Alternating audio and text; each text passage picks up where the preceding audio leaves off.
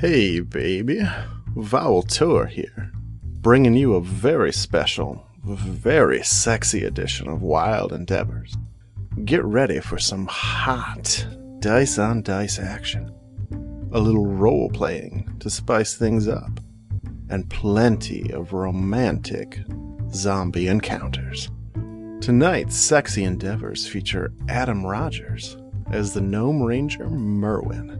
I don't know why you bother giving them names. They're all dead. When we get down there, I'm going to remind them that they're dead. Amy Jostino as the Elven Druid, Kira Tenderfoot. On the bright side, if somebody gets hurt, I can help you. Evan Chamberlain as the Human Blood Hunter, Uhtred Odinson. You know, you are the most dangerous here, you know that, right? Okay. That's why I love you and I boop her nose. Thomas Marsetti as the Human Sorceress, Sicaria Valeriphon. So, they're less chompers and more bangers? And Devin Salisbury as our DM. I mean, I think everybody can have access to burning hands. You just gotta light them on fire. Now, all you lovers out there, this is Devin's first time behind the DM screen. So be gentle, but not too gentle. A wink. And now, another Tales from Aria one-shot, A Crazy Little Thing Called Love.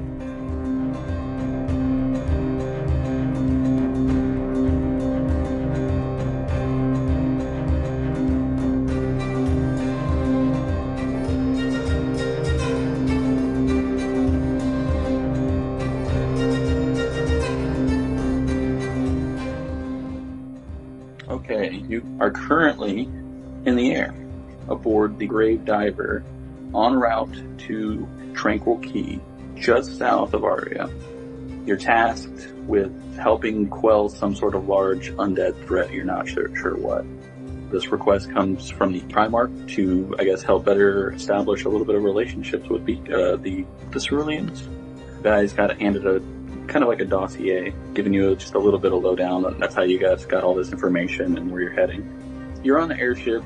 This was actually like a prototype build, so it's a little bit of a smaller, but it's been modified heavily over the years for like fixed improvements. It's not the fanciest airship, but this isn't a bad ship. You guys gotten quite used to it. What are you guys doing on the ship? I would be on the deck of the ship, somewhere toward the front, so that I can kind of see the horizon and the wind in my face, but also somewhere that I can kind of like lean or just kind of like sit back and kind of chill. My name is Sicaria Valeriphon. I'm a human. On days like today, when I'm out in the sun, my caramel skin almost has a little hint of gold to it, thanks to my draconic ancestry. Typically I wear a gray Gregorian monk friar tuck sort of robe, but cut a little bit tighter so that I can move in it a little bit better. And the lower part, I guess like the skirt part of it, would be divided, kind of like divided skirts. Again, so I can move around a little bit better than, friar tuck, or so I could, hop on horseback if I needed to. The right arm of my robe is missing, all the way up to the shoulder, so that everyone can see the badass magical tattoo of a unicorn that I have there. Essentially there's this kind of continuous flow of what looks like pink glitter that rises up my arm. And in that glitter stream is a stallion unicorn, blazingly white, golden horn on its head, and the unicorn kind of like snorts and whips its head back and forth from time to time and even kind of like moves around my arm. Just looking badass. The rest of you would know, because we've been together for a while, that on my other arm, but that I try to always keep hidden, is a tattoo of the Legion of the Shining Force, one of the legions of the Primarchy that I am no longer a part of. My sandy blonde hair is always kept swept to the left side of my head, and it goes down just a little bit past my chin. And then the entire right side of my head is shaved, so that everybody can very clearly see a track of scars that starts on the back of my head right near that artificial hairline that I've created, and these 4 claw marks just arc across my head, like over my temple, down through my right eye, which is now milky and ruined, and then down my cheek and through my lip, which is healed into a permanent split, and then the claw mark scars continue down past my chin, almost to my neck. So you basically hear like the captain call over. You had been traveling with this gentleman for quite some time. It's Captain Locke, Captain Bane Locke, and he kind of called you over. Basically, he's like, "Yeah, I guess we're gonna be getting close soon. I don't know if we're gonna have to go in hot. From what we heard, there's no spot for us to land right away, so we're just gonna kind of drop you guys in right, kind of at the base that they have established there. You can go in and meet this gentleman that you're supposed to meet. Yeah, it shouldn't be too much longer, probably about 10 minutes or so. So start getting ready." Aye, Captain. Just so we can be clear going ahead. Yeah. My team and I, we call the undead Chambas. Is that what you call them? I mean, that's what we, normally typically call them. From what I've heard though, these guys that they're dealing with down there are a little crazier, a little different than your average run-of-the-mill guys. Don't worry, Captain. We've dealt with plenty of crazy Champas. If you say so. What's the worst that could happen? They could just eat us alive, and we can die hearing each other scream. That's probably not going to happen. I've said this to you before, but I have to say it again. You are a little strange. Just want to make that. I want to make that clear. Anyway, as you were. I guess I'm going down below to get the team. So you guys kind of head below deck, finding like the crew shouldn't be too difficult. There's only like 2 floors. One is kind of like the quarters area for most of the crew, and then the one below that's just like a cargo hold that has been used in previous missions to like pick up things that were a little too big to just carry on foot or bring on. I don't really have a layout for this, but I'm sure you guys all you pretty much have your own room. So if you want to go to like door to door, whoever you want to go to first, you would know. So I guess where would I find each of you? I would be in the mess hall. I am eating a very bloody steak. I am Uhtred Odinson. I am a human. I have very white hair, even though I'm a very young man. Probably looks like he's in his 20s or so. 3 giant claw marks on the right side of the head. Yes. Fucking stole that from me, you bitch. Actually, I didn't know that until Devin told me yesterday. I mentioned to him right away. I was like, "Oh, so you're copying Thomas?" Then he was like, "What?" I have no idea what you're fucking talking about. But yeah, I'm eating a very bloody steak. But like a civilized man. Okay. I'm using a fork and a dagger, of course. So I'll walk by the table. I'm just going to give it 2 quick knocks and say, "Uhtred, go time." Give me a minute, Sicaria. I need to finish this steak. I'm very hungry. We're going in hot, so either bring it with you or leave it there. Alright, I'm just finishing up my ale. I'm gonna head up to the deck. Okay, so who do I find next? I imagine I would be up on the deck area as we're passing over stuff, like trying to summon plants and make things grow and all that kind of fun stuff. As you're kind of walking around, feeling kind of the sky as you were in the green plants, you kind of catch a glimpse of Sicaria head downstairs in kind of like a rushed manner, and so you kind of think, well, maybe I should go see what's going on. And so you kind of wander downstairs and run into Sicaria and Uhtred right there in the mess hall. I'm Kira Tenderfoot. I have long black hair and bright green eyes. Typically keep my hair up in like a series of braids, and I'm always positive, so I'm super happy.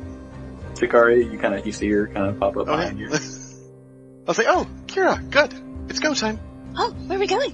To the Tranquil Key, where we've been going? Okay, yeah, I need that. Okay. So then I go to find the last member of our team. The character I'm playing's name is Merwin, just Merwin, and he's probably in his quarters, and I'm kind of picturing it like I would a quarters that would be like on a submarine or something. I don't know why I go to that, but it's like just real small, has a bed.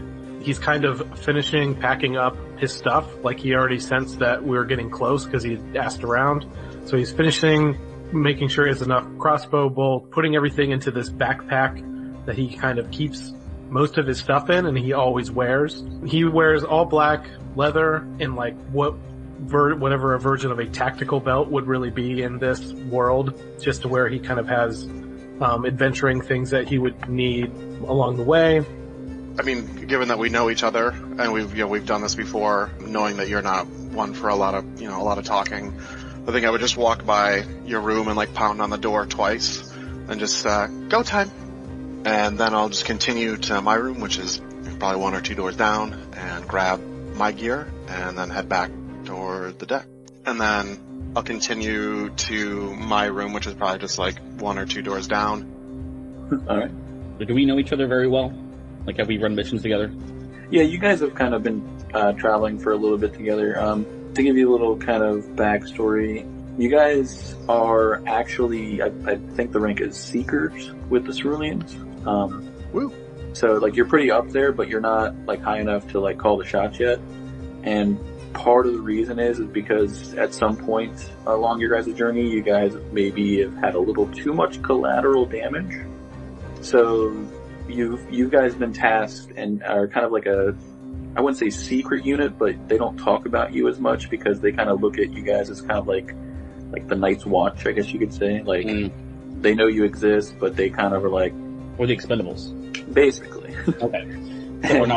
But you work directly under the head of the Arcanum lore. Oh, so this is pre all that. Or is it? Oh! Side note for fans of the expanded universe, Lore was the ranking officer and romantic interest for Theron Nilo during his time with the Cerulean Sons. In that case, I just want to let everybody know, if we have been working together for quite a while, you would know that as a part of my order where I was trained, I do have a transformation. And I can transform into a hybrid werebear, but it's one of those things that is under control because it is a hybrid form. All it does is it increases my size. I'm already like 6'4", so it'll make me like almost 7 feet tall. And one more thing I forgot to mention is I have scars everywhere, like all over my arms, up my neck. They're self-inflicted. Do we know that they're self-inflicted? Yes, you would see him do it every time you go into battle. 2 things. It's a battle ritual, but also it helps him, it activates his Crimson Right. Okay. So, yep. I was going to say, too, you guys can have a weapon on you that was given to you by the Cerulean Sons that deals an extra 2d6 radiant damage. Oh, snap.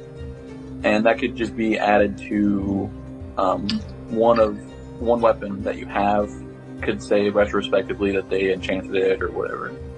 When I'm all packed up, I would like to possibly stop Sicaria in the kind of the hallway of where the stuff is and just kind of talk to him for a second. Sure. So I kind of close my door behind me, kind of throw my backpack over, adjust my tactical belt, and kind of walk up towards Sicaria, poke him in the chest, and just say, "Listen." I'm a she. Or she, sorry. Poke her in the chest and say, "Listen, Sicaria, when we get down there, will you lay off this chopper stuff? I don't know why you bother giving them names. They're all dead. And you know me, when we get down there, I'm gonna remind them that they're dead. Just take this seriously for once. What's the worst that can happen? You'll end up dead like them." Yeah, but that probably won't happen. Well, you're lucky you got me with you, so you're right on that. I'm gonna lean down and give you a quick little kiss on the top of the head, and then kind of jump away because I know that you probably hate that, and head to wherever the jump room is, I guess. Yeah. He just kind of shakes his head and just wipes his forehead real quick and never learn. You guys gather all your things that you normally do. You guys have done this many times. You all make your way down into the cargo hold area, very bottom of the ship. And you kind of hear the captain kind of ring a small chime that kind of resonates throughout the whole ship, and basically letting you know that we're getting close, so get ready. And that chime kind of reverberates down and as it hits the floor, and you kind of see the floor begin to open up as you're flying over the ocean. You can kind of see too because it opens up kind of near the front of the ship as well. You kind of see where you're coming up to, and you actually see this gorgeous looking island. Like, it looks amazing. Part of the thing that you probably read up in your dossier is that this is for all intents and purposes, a resort island. This is where people from all over Aria, people who know and are high up, come and they want to see this place. And it's partially governed by the Primarch, but they do not have dominion over it per se. It's kind of a mutual agreement between multiple nations that this is kind of like a everything goes for everyone kind of thing. In the middle of the island is a massive volcanic mountain. You kind of see some, not super dark, but you see some pretty nasty looking, like, smog and cloud coming from it. It's not covering the whole area, it's just enough to where you don't notice it. In the dossier, you know that there's an active volcano here, and it just started being active when these events started happening. You are on your way to a base that was established, and you are there to meet a Dr. Good, who is apparently an expert in infections and cures. So hopefully this gentleman will be your kind of liaison in figuring out what to do. As you get close, you kind of are near like a dock area, and that's when you hear another chime that signifies for you guys to basically go. And you guys have done this before, you know how this works. There is a strange enchantment tied into the cargo hold that whenever you leap off of the edge, it gives you like a feather fall, and it kind of helps you glide down. Only a certain amount of feet, but enough to where you can fly real low, drop down, and then the ship can keep going, basically. I feel like we would say something awesome as we jumped out, either as a group or individually. Of course. Also, another quick question. Do you guys have a name for your group? I think we have to, right? I mean, you guys have been traveling together for some time and done a few missions together. It doesn't have to be known right now, but... I will say that Merwin, does not agree with any names or shouting things when we jump or anything that, really draws attention to us or tries to make it special. And they're aware of that, but they do it anyways. Yeah. Maybe even just to spite you. So that'll be what I shout as I jump out, and I like to think that I probably go first. As I jump out, I turn around and blow a kiss at Merwin and say, I love Merwin! And then I think I'm gonna go next, and before I jump out, I'm gonna be like, okay everyone, we're gonna have a great time, we're gonna take care of this problem, and it's gonna be a wonderful experience for everyone. Alright, let's go! When I jump, I hate this shit, and I just jump. Merwin stands on the side for a second, annoyed as he probably usually is, and puts one foot out to he's gonna take a step, but then kind of twists around and falls backwards off. I like it. Nice. And like I said, you guys kind of glide down gingerly and land on kind of it's an extended dock area, kind of where not just one or two ships come in, but a lot of ships traffic through here. Kind of think this might be one of the areas where people come and go to the island if they don't have magical means. And there's kind of people running everywhere. It's a little bit of hectic chaos. You're not sure what's going on. But as soon as you land, you see two individuals start making their way to you, clad in armor that you recognize for being part of the Primarch. They head your way and kind of give a greetings. And well, that was one heck of a entrance. I don't think I've ever quite seen your airships this close before. Anyways, welcome to Tranquil Key. There's not much we can say. Things are a madhouse here. We don't know what's happened. I'm sorry. I'm Captain Ephidius. I've kind of taken charge of the reinforcements here and blocking off this section of the bay. If you need anything, just come to me or... Somewhere, if he took a long breath, I would try to jump in there and be like, that's all very good. I'm Sicaria. These are the Rainbow Warriors. We're here to see Dr. Good. And then after she said that, I'd be like, you have such a lovely island. Oh, and you have very pretty eyes. I'm Kira, by the way. It's a pleasure to meet you. Anyways, and he looks visibly blushed. Not expecting this at all. You can gawk later, Captain. We've got work to do. Right. Follow me. We do. So he kind of leads you through the area. He kind of explains on the way that like this is a holding area for the uninfected, and kind of signals you to a side of the camp that is kind of a quarantine zone that's completely blocked off and cannot see anything through there. But basically, he said that we kind of house some of the early stage infectors over there as ordered by the doctor. We're not really sure what this all means, but he seems to know what he's talking about. He's only been helping us out for some time now, but he's an expert in the field and a valuable asset. He leads you into a weird building. It's a architecture you're not familiar with, and it's newer, not something you've seen before. And as soon as you go in, like you kind of go up to like the door where you would open the door, and it kind of just opens on its own.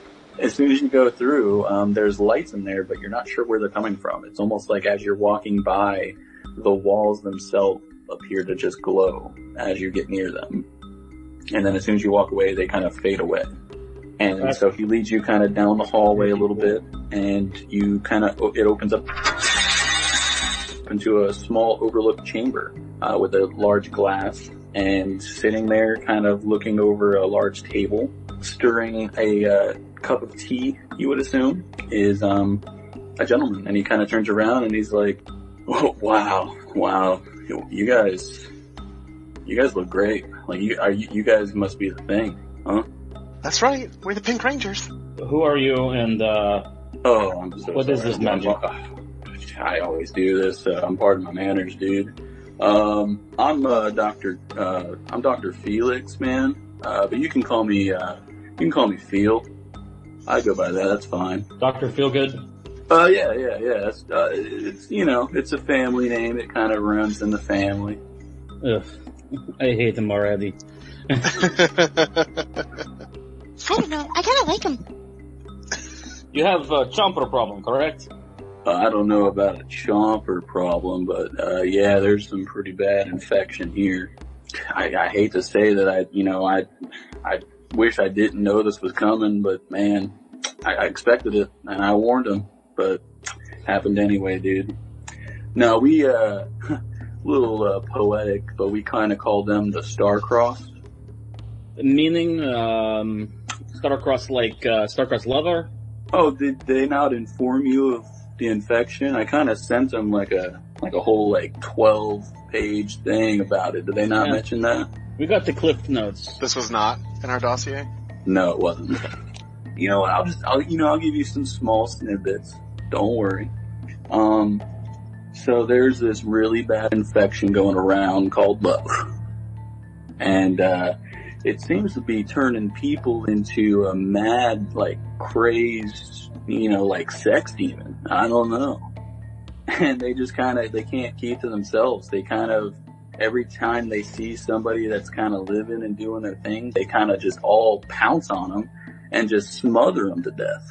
And then next thing you know, they just stand up and they're one of them. It's weird. Every now and then while this guy is talking, you clearly see him, he zones out. And then, yeah, what's up? So, they're less chompers and more bangers? Yeah, I guess you could say that, yeah.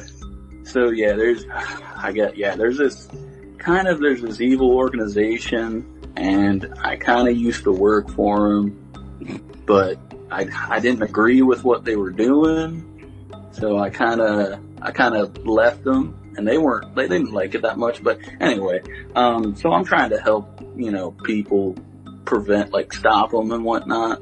I don't know the fancy word for it. I mean, I do, but I don't know. But, yeah, they were part of this organization called Lust. And they are the leaders unleashing sexual tendencies. Okay. And like I said, I used to be part of this group. I was all for the objective, love is to be shared. and, you know, amongst everybody. But, yeah, they were very aggressive about it. It was kind of like against people's wills, and I ain't for that. But yeah, when he says sharing love with everybody, I'm gonna give Kira a little elbow, like a heh. And then when he says against their will, I'm gonna be like, nope, no. But yeah, so they've been kind of working on this infection for some time, and, you know, sad to say, I did kind of help a little bit with it in the early stages, but, they all failed back then, and, well, I mean, as you can see, it kind of works now. This island's taken over by this love infection. We called it love because, it's luring, obedient, viral extremists. Nice. Yeah. That is good. Yeah, so good. It's a nasty virus that spreads everywhere. You don't want love to get in you, you know? So what do you need from us, Doctor? Oh, right, yeah, I'm sorry. I ramble sometimes, you know? Yeah, so, this whole island's kind of taken over, and these guys here, like, they're good, but they're not that good. I got tips from this facility here. This is actually a Lust facility we're in. That there's another one kind of on the other, like, not too far from here, less than a half day or so, that is where they were experimenting on this infection, and they have a sample somewhere over there. And I think, I don't know, but I think that if I can get this sample, I can develop a cure to help everybody on the island. Merwin walks up to the doctor and pulls out his crossbow. Hey there, little guy. Listen, doctor. I don't care about the who's and the whys and the hows, but I got your cure right here. So, the ways I see it, I think we just get out there, we find those undead bastards, we kill every last one of them, and that's your cure. That's all I'm interested in. I can totally see that, dude. But yeah, these guys, like, they're infected and they're kind of like terrorizing people, but they're not like full dead yet. It's weird. They're gonna be full dead, I can assure that. But what I'm saying is, like, if you're killing them, like, you're killing zombie type people, but they're not fully zombies. They're actually, like, they're still alive in there. Again, I'm going to solve the alive problem. No. Hey, you know what? You do you, dude. I'm all for it, man. We just gotta get the cure, and That's all I then need to hear. we can release it using the airship over the entire island, and it solves the problem, and nobody has to die, Merwin. Yeah, that cure though is key. We need that sample from the other lab. If you know what I'm saying. Oh yeah. Alright, we can go search for your sample or whatever you think we're gonna do, but you guys have all done this enough to know what's gonna happen. You're gonna rely on old Merwin here to save the day. Look, Merwin, I am for that. totally right there with you. And then we're gonna try to reduce the amount of damage you two do. Every time. Again, damage is what I do. I'm not really sure how no one is understanding this right now. Because you don't have to kill people to solve problems every time, Merwin. I kill people. Anyway, Doctor, what is in between us and the facility? Yeah, there's definitely plenty of the star-crossed wandering out there. It's weird. Some of them seem to, like, kind of gather next to each other, and they form like a bond. And, this love virus is strong, and they are almost inseparable whenever they get together in these bonds. And, sometimes it's one big kind of mass of people all together, kind of wandering around, doing their thing, You mean like a horde of sex-crazed zombies? Yeah, man. Like an orgy. We're looking... Yeah, exactly. You guys are the experts. I'm glad that we called you in. This is a bad thing. Yeah, well, the people are kind of dying a little bit. Like, I said, they're still alive, but they don't stay alive for too long. Like, the best way, I think the lieutenant kind of described it, or the captain. They get so overjoyed with love that their hearts will explode. It's pretty violent too. Like I had some of it get in my like hair a little bit. It was pretty bad. Are you diseased too? Oh no. Their blood is totally clean and free. You know. No, really, the only way to transmit it is one simple kiss anywhere on you, and you have a chance of being infected. That's me. Merwin's looking over at Sicaria. You know. None of that anymore. Yeah, love's crazy, man. You know, it spreads pretty easily. You gotta watch out for those kisses. Okay. Do we need anything else? Oh yeah, like you mentioned before, like what's on the way there. Yeah, there's two ways you can get there. We discovered here in this facility that at the other one, there's two entrances. Now one entrance is on the main city streets area. But, you know, there's a lot of the Star-Crossed wandering there. It's almost suicide if you go that way. But we did find out that there's it kind of in the forest, around the city, there's a secret entrance somewhere over there. As far as I know, all you gotta do is kind of follow the tree line around there and it'll kind of eventually lead up into the hill and, you'll kind of come across it somewhere out there. Oh, the trees will tell me. Yeah, that's dope. That sounds awesome. Is there any benefit to going in the main way? Well, you know, there might be some like maybe a few items that some of these hoity-toity fancy folks dropped. But, you know, like I said, it's almost suicide. There's just wandering orgies of just crazy sex-driven animals out there. Ugh. And I don't know if I'd risk it. But, if don't you worry about us, Doctor. We got a Merwin. Oh, true. You do have a Merwin. I don't know what Merwin is, but you guys got one. Oh my god. We've literally been talking this whole time. I say if you less go, talking, more wandering. More walking. I will say the city will be slower, and you know, I did forget, the island might explode at any moment. See, there's an active volcano on the island, and yeah, you gotta maybe a day or two before it kind of, you know. Oh, Allhammer, save me. Why don't we just let the island explode then? Problem solved. Nah, you see, there's innocent people here, and these fancy folks over here, we've kind of had to block all exits because we don't want this love getting to the mainland, you know. Again, volcano solution. So what he's saying is that they won't let anybody leave the island, even the uninfected? Yeah. Okay. So, it seems like, and I'm kind of talking, I guess, more to the group than to the doctor. So it seems like there's pretty high risk either way, and if we're on the clock, the shorter route seems to make the most sense, right? I agree. Yeah. Well, I think we can go, right? Hey, it was nice meeting you all. I'm glad we called you in. Yeah, it is. Remember, if you guys need anything, Dr. Feelgood's got you. Thank you, Dr. Feelgood. Remember, one kiss is all it takes for love to get in you. Have a day. What is this, a Disney movie?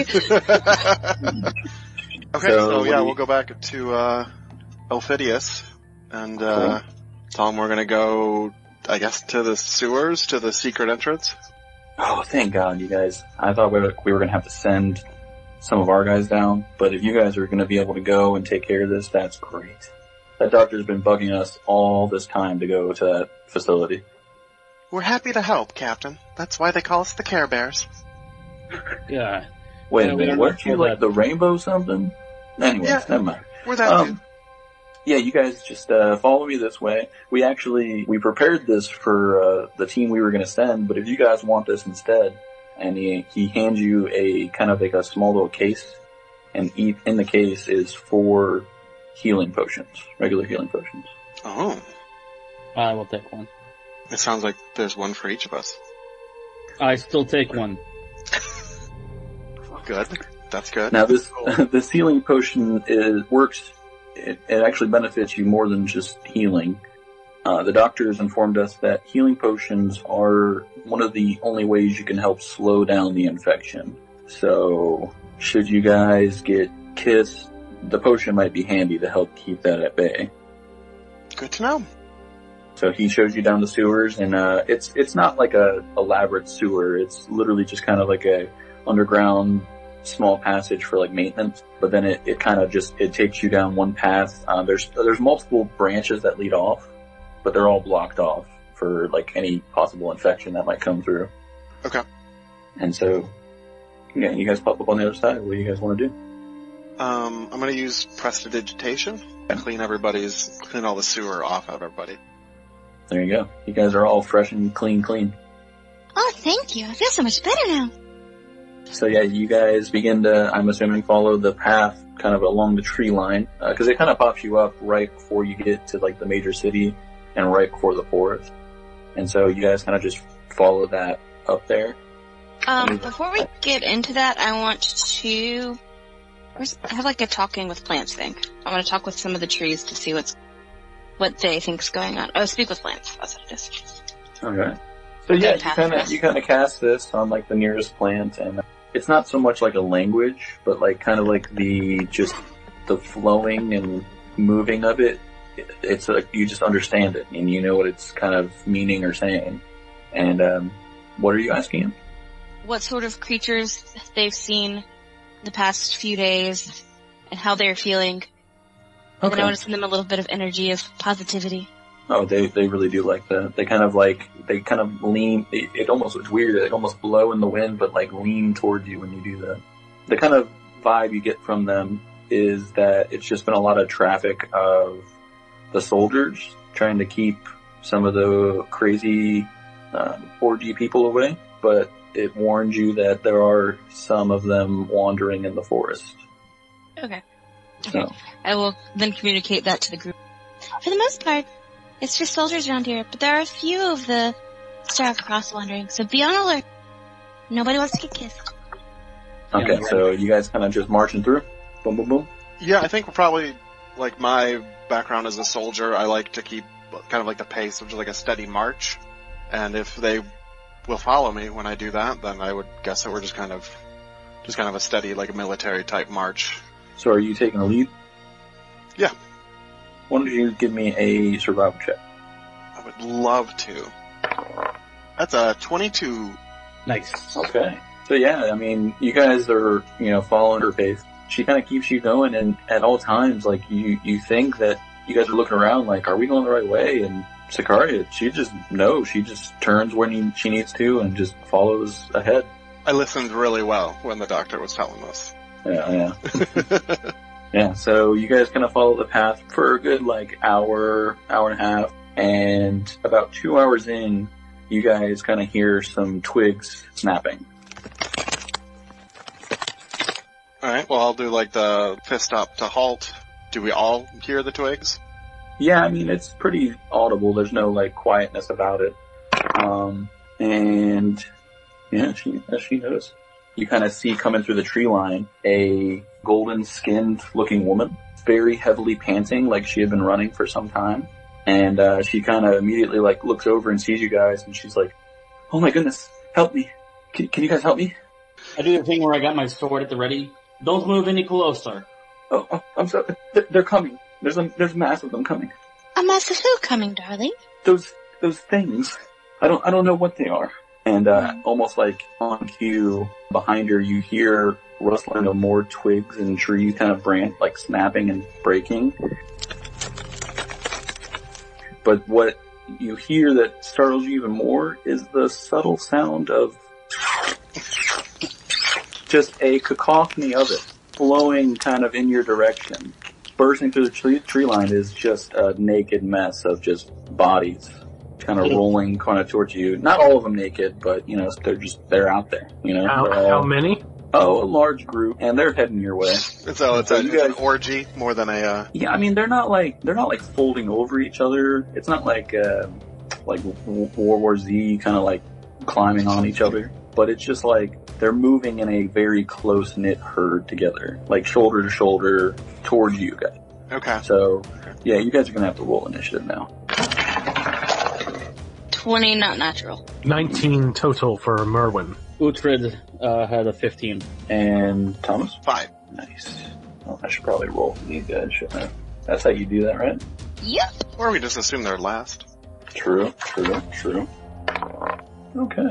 Okay, so you hear this kind of smattering of like kisses and like bodies slapping. It's really just, it's nothing you guys have quite ever seen before. Like you're used to seeing undead, but this is very different, like erratic behavior and erotic.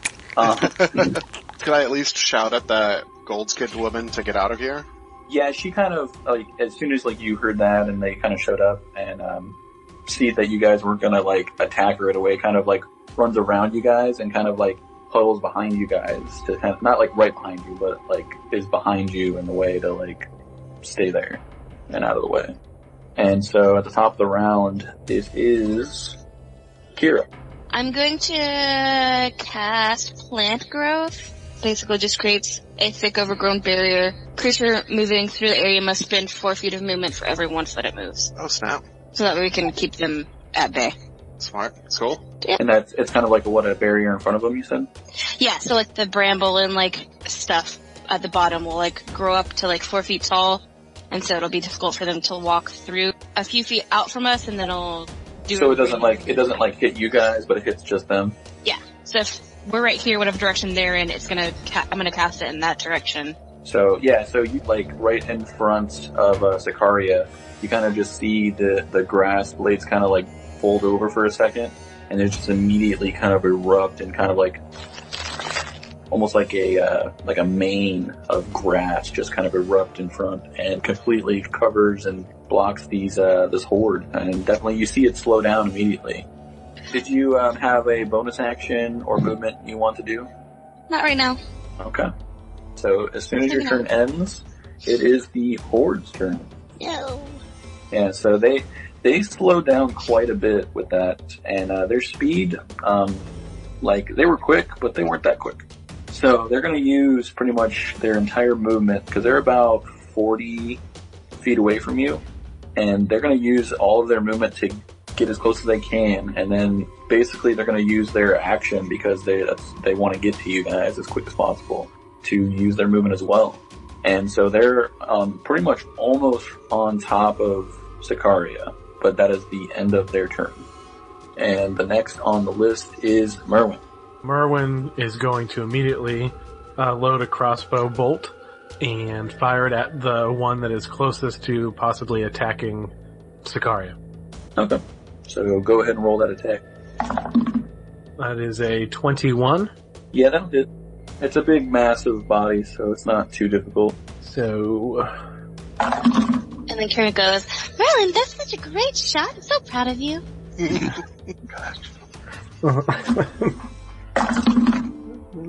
18 total points of damage. Ooh, buddy. And that was you had the extra 2d6 for the radiant, right? Yes. I mean, that was a good hit. Your shot, it hits not just one, but it goes through a few Starcross. And they drop down, clearing a good little line there. And what do you like to do as a bonus action, anything? Or? So I'm a gnome. What was Sicaria and how much taller is she than me? I'm a human, I'm 5'8". Okay, so you're not that much taller. But I think as like a racial trait, you have the ability to like basically move through me. I more wanted to pull you back. Oh. If that was possible. Try to be like a gentlemanly type move and yank you backwards to try to help protect you, but that is up to you whether you want to be moved. So do you move up to Sicaria at least? Yes, at least to be able to reach out. Okay. And so yeah, you're kind of like right on top of her. I think I do let myself get pulled back. Okay. Okay, so you kind of, I'll allow this as a bonus action, real simple, quick. You kind of like just tug on her belt or something. That what's your movement, Merwin? 25 feet. So yeah, you guys move about 15 feet back away from them, I'll say. And it's not necessarily like I'm like going to protect her. It's more of a like we're in this together side by side kind of a situation. Yeah, for sure. I like it. So you guys are almost kind of level now with where Kira was standing. She's kind of on your right side now. This horde being about 15 feet away from you. And we're going to go to Uhtred. So, bonus action, I would like to use Crimson Rite on my Bastard Sword. I'm going to use Rite of the Frost. So you would have seen Uhtred do this many times, where he would go for his sword and either rake his palm across the blade or his forearm or just the arm in general or other arm or whatever. The wound would immediately scar over. My sword would then crackle into different energy types, and whenever it's Rite of the Frost, it's like ice shards all up and down the blade. And then I'll get up towards the front of the group. Mm-hmm. I'm going to use Ray of Frost. 16 to hit. That does hit. 21 points of cold damage. So yeah, you kind of see this blast of ice energy kind of just skirt across, pretty much like a good chunk, like half of them. And they kind of like get frozen in place, and immediately, like everybody that was frozen immediately kind of shatters into pieces. And then you can see the rest of the horde kind of form back up into like a close-knit, shoulder-to-shoulder group. But before they go, it is Sicaria's turn. So I think in seeing these things come at us so fast, and just kind of how probably, like, even though it's kind of goofy, but it's also probably pretty frightening, I think I definitely had like a little flashback to the incident where I got my scars and when I left the Legion. Which is why, like, I kind of just froze and then, like, was kind of just let myself get pulled backward. And so as I'm kind of trying to, like, shake myself and get back into the game, I'm gonna cast Blur on myself. Nice. And so just my entire image just starts to blur. And it's just really hard to concentrate on me. And that's also so that my companions can't see that I'm afraid. And then I'm going to use 2 spell points to do a quickened spell. Mm-hmm. So that'll let me cast Cloud of Daggers right in front of Uhtred. So there's a 5-foot cube of daggers that just kind of burst into existence and begin like spinning in front of him. Essentially kind of a meat grinder that I'm hoping that they'll run themselves into. About how big is their orgy at this point? It's dwindled quite a bit, but it's still, there's quite a few people there now. I'd say there's about 20-ish. Okay. No, I think I'm gonna put it like in between Uhtred and the orgy. So like, I'm not quite to that point of like, I want to kill these people, but yeah, they run themselves into these daggers. Yeah. That's on them. Cool. And then I'll kind of like, I'll maybe move a couple steps backwards to try to make it look like I'm like strategically placing myself. Not so much like, even though I'm still kind of like, I need to get away from those things. For sure. Next up is Kira again. I'm going to do poison spray, which is the cantrip. So they all need to, okay, well, I'm going to move up because they need to be within 10 feet. So they all need to make a constitution saving throw. Alrighty, they rolled a 12. Alright, so they take a full spray to the face. Full spray. So all of them take 20 poison damage. Damn! Well, it's 2d12 and I rolled 2 10s. You can give me some poison spray. Right? Describe it if you want how you kind of sprayed like these zombies, this horde. Well, yeah, I guess it would be just because I like taking energy from plants, so I'd like run my hand across the plants that I'm walking by, and then kind of do the weird like twirl thing and then spray the poison onto all of the horde. And Sure. Yeah, you kind of like get this energy together and start kind of spraying them, and then they immediately they get hit by it, and it kind of, you see their skin sizzle and kind of start to melt off a little bit. But funny enough, they are kind of into it. They kind of start like kind of getting aroused even more and start getting even more fiendish because of it. And you definitely see quite a few of them drop down. And right now there's about a few stragglers left. And they're still kind of coming at you, but you definitely took out quite a big number of them. And is there anything else you wanted to do on your turn? Nope. Well, I'll move back. Okay, yeah, you move back a little bit. And, they're still in that thing, so they move, they have enough to get to you guys.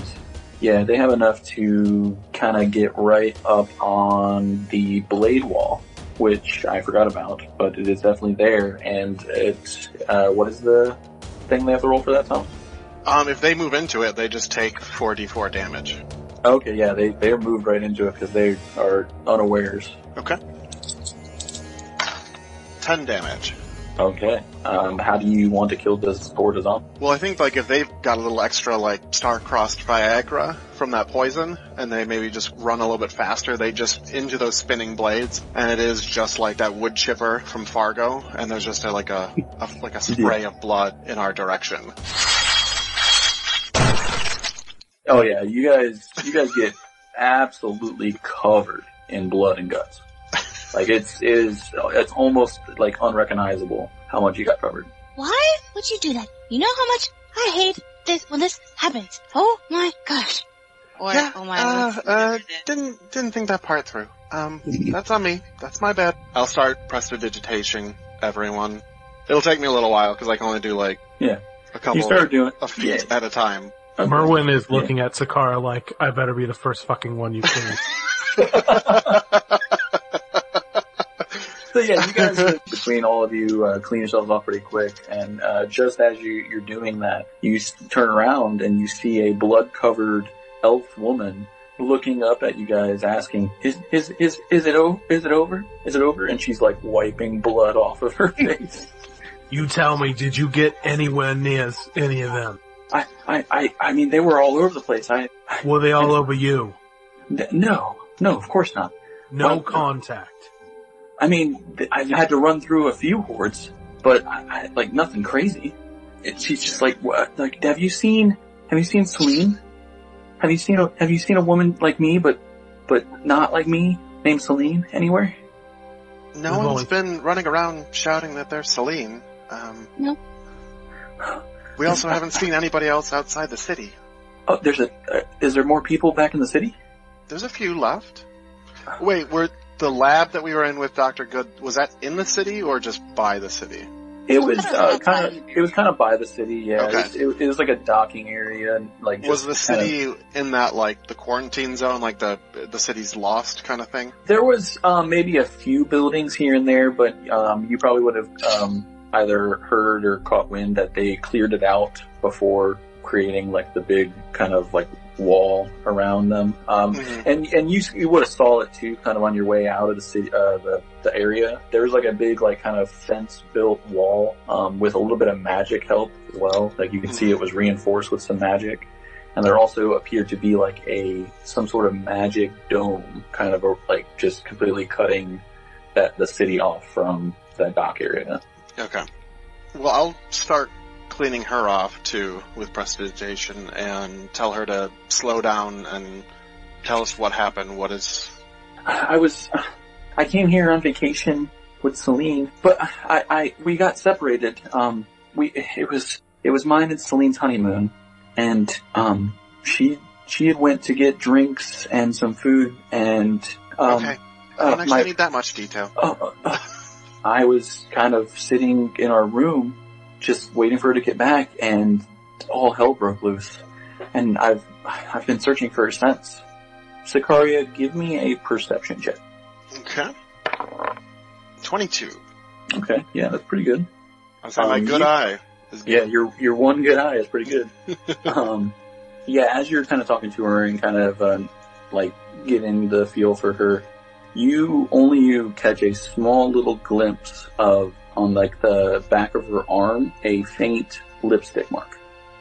Well, and she seems fine. Nothing like in your perception. She doesn't catch you as odd. Definitely not like the things you just fought. You probably would, with that perception check, would see that it's hard to tell with the shade, But I mean, you've seen some lipsticks, and you can guess that maybe happened recently. Sure. Okay. So I'm saying, okay, we'll just stay here, catch your breath.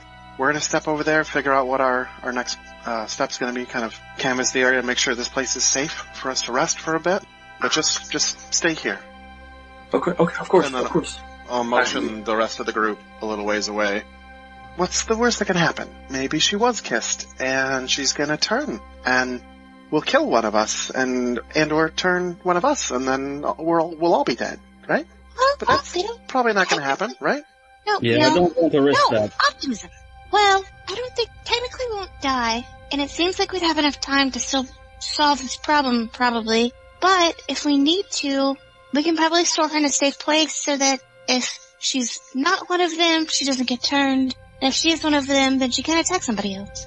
Everybody roll an intelligence check real quick. 4. I'm a little distracted. I also rolled a 4. 20. Not natural. 19.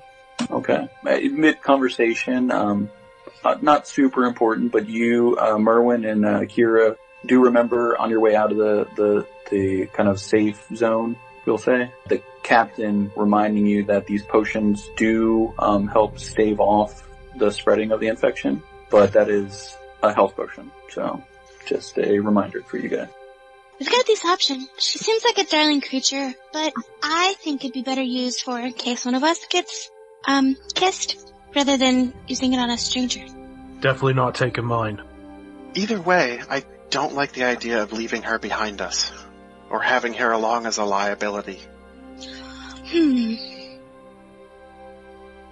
Merwin, just go get it over with. No! I'm gonna look at Merwin, gonna take a beat, and then give him a single, slow nod. Merwin walks back to where she is, and he does not think twice. He lets a Can't we just... crossbow bolt into her. It's right through the head, and she kind of slumps back.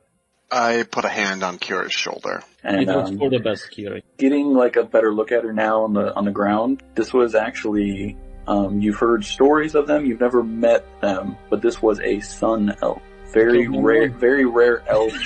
I don't know in Thomas's world how rare, but I, in my mind, assumed that they were almost extinct. So we take her as a trophy. Merwin doesn't give any fucks. Adam's a little concerned. you just killed a woman on her honeymoon. Hopefully we don't come across her wife. Okay. So, she's lying there, and you guys, I'm assuming, carry on with your objective.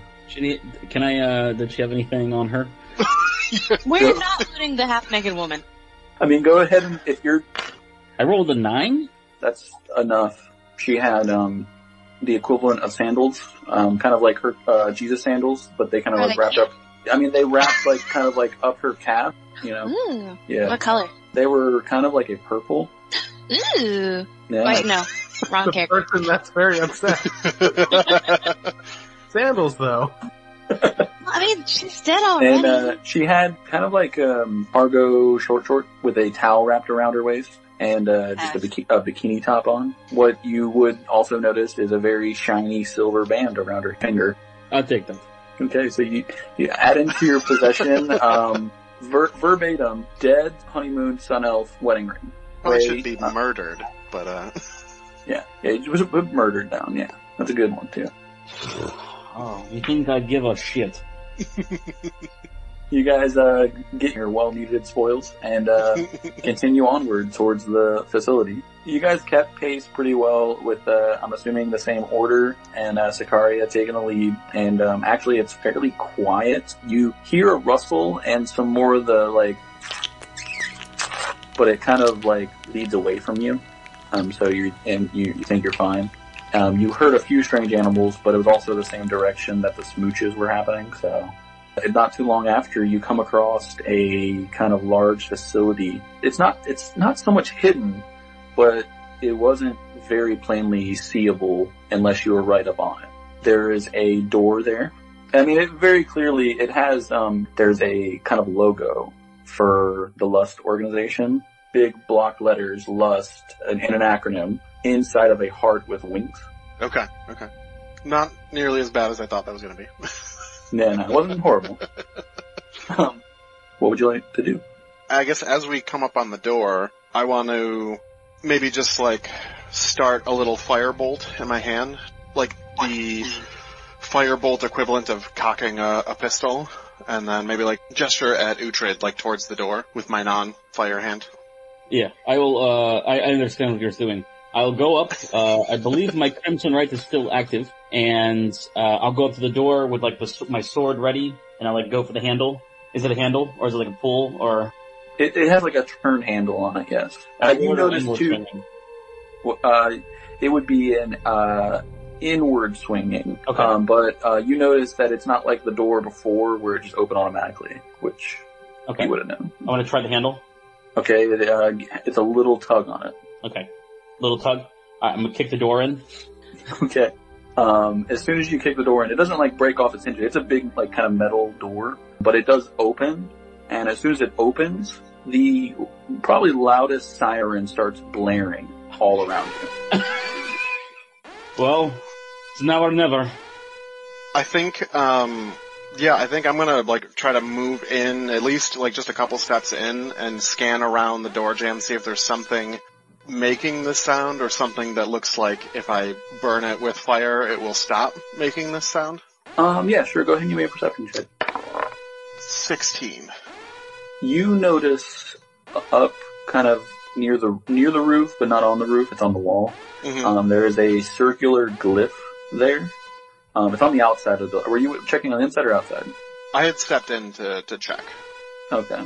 I'd say either way you probably would have noticed too. There was a circle glyph on the outside as you walked by, and then there was a similar one but different looking on the inside, and there is a loud audible noise coming from that one.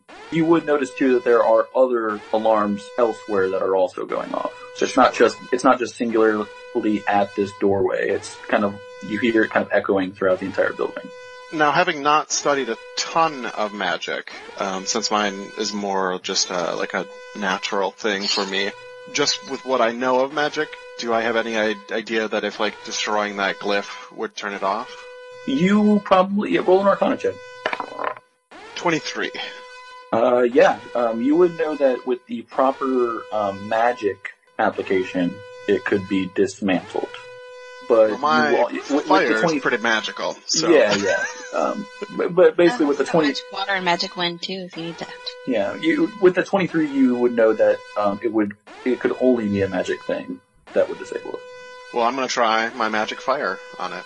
Alright, go ahead and just roll. Just throwing a for the sake of it. Yeah. Okay. 24. Well, or do you want me to roll damage? It's a stationary wall, so you hit it. Cool. I only got one eye. It's not always... True. Could have been a mimic wall. You never know. That's exactly. 8 damage. No, that's fine. That's enough. You see it rakes across the rune, and there almost appears to be like a small shield around it, and it kind of hits it, pauses in midair for a second, and actually you see it kind of force through that shield. And the second it does, it kind of smatters against it, and you kind of see the kind of like runic symbol on it, kind of like not crack, but it looks like it, like if it was wet ink, like somebody smudged it. Okay. And that alarm is disabled. There are definitely more alarms ringing throughout the building, though. Well, shit, you guys. Sorry, but... Well, what's the worst that can happen? Let's get in here, close the door behind us, and we'll just clear the facility as we go. You guys hear behind you rustling of trees, like all the trees behind you start rustling and like twig breaking.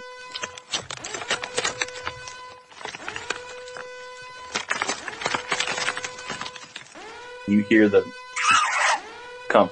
Alright. Everybody inside, come on. Oh yeah, Merwin's inside.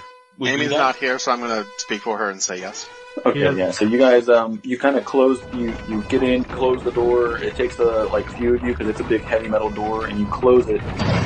And there is a big latch like a twist latch on the back. Mm-hmm. You guys, I would assume, would twist it. You would see large metal, like, bars kind of shrink into place, clearly like a fortified door. And as soon as you do that, all of the alarms go quiet, but there is a light kind of flashing constantly now. It's all around you, but like sporadically and slowing down a little bit. See, I told you, I had the solution. As these lights begin to like wind down a little bit, it does become darker and darker and darker. Oh, I forgot to tell you, I have dark vision because of my hybrid transformation. Cool. Does everybody else have dark vision? No. Everybody but Sicaria has dark vision. So Sicaria is completely blind at this point. It's okay. You can just follow me. I'm not okay with this. No, I'm going to cast Dark Vision on Sicaria, Oh, hey.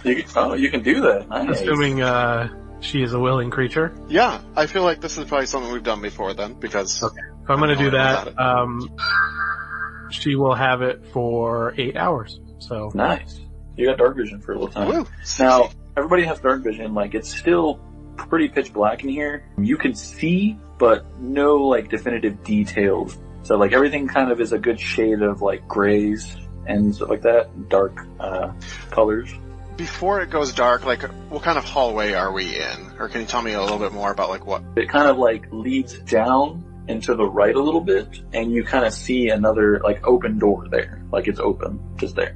But this facility, we would probably think is not very simplistic, right? No, not too fairly complex. You were in a facility back in the safe zone. Mm-hmm. And there wasn't much to it. I mean, there was a few, like, it's a very similar hallway, actually, to the ones you kind of walk through to meet Dr. Good. So you kind of are getting that same vibe. It doesn't strike us as the kind of like that we would necessarily need those fine details, like, right away. Not right away, but I mean, you are trying to find a sample. So, Right. Yeah. Okay. So yeah, you guys make your way forward, or? I believe so. Same order as before. I like it. So yeah, you guys head forward and you find yourselves in a dark room. There's not much in here. What you do notice as you look around, because it's not hard to spot it, but there are 4 other doors in different directions from where you're at. So as soon as you step through the hallway, there's a door on your left, right, and it's directly in front of you. Mm-hmm. And then there's another one behind you to the side of the door you came through. Well, sounds like we should split the party. One in each door. Let's go. you crazy. What's the worst gonna happen? Well, somebody could end up on another plane of existence and then die. That probably Merwin won't walks happen. up and tries the door on the right. That door on the right opens. What do I see? Another hallway, like the one you came cool. through. So it seems like it runs like parallel to the one we came in? The one you walked out kind of hooked to Okay. the right, Okay. and you walked, as soon as you hooked to the right, you walked into the room, and then there was a door on your right. Okay. And there's another hallway that leads straight, and you actually see another door at the end of it. And on the door before you walk into it, you kind of see that this is an airlock, is what it says. Do we have any idea what that means? No, which is great. I'd like to try another room first. Which one would you like to try? The one that was directly in front of you, or to your left, or the Left. one kind of behind you? Left, behind me. The one behind you?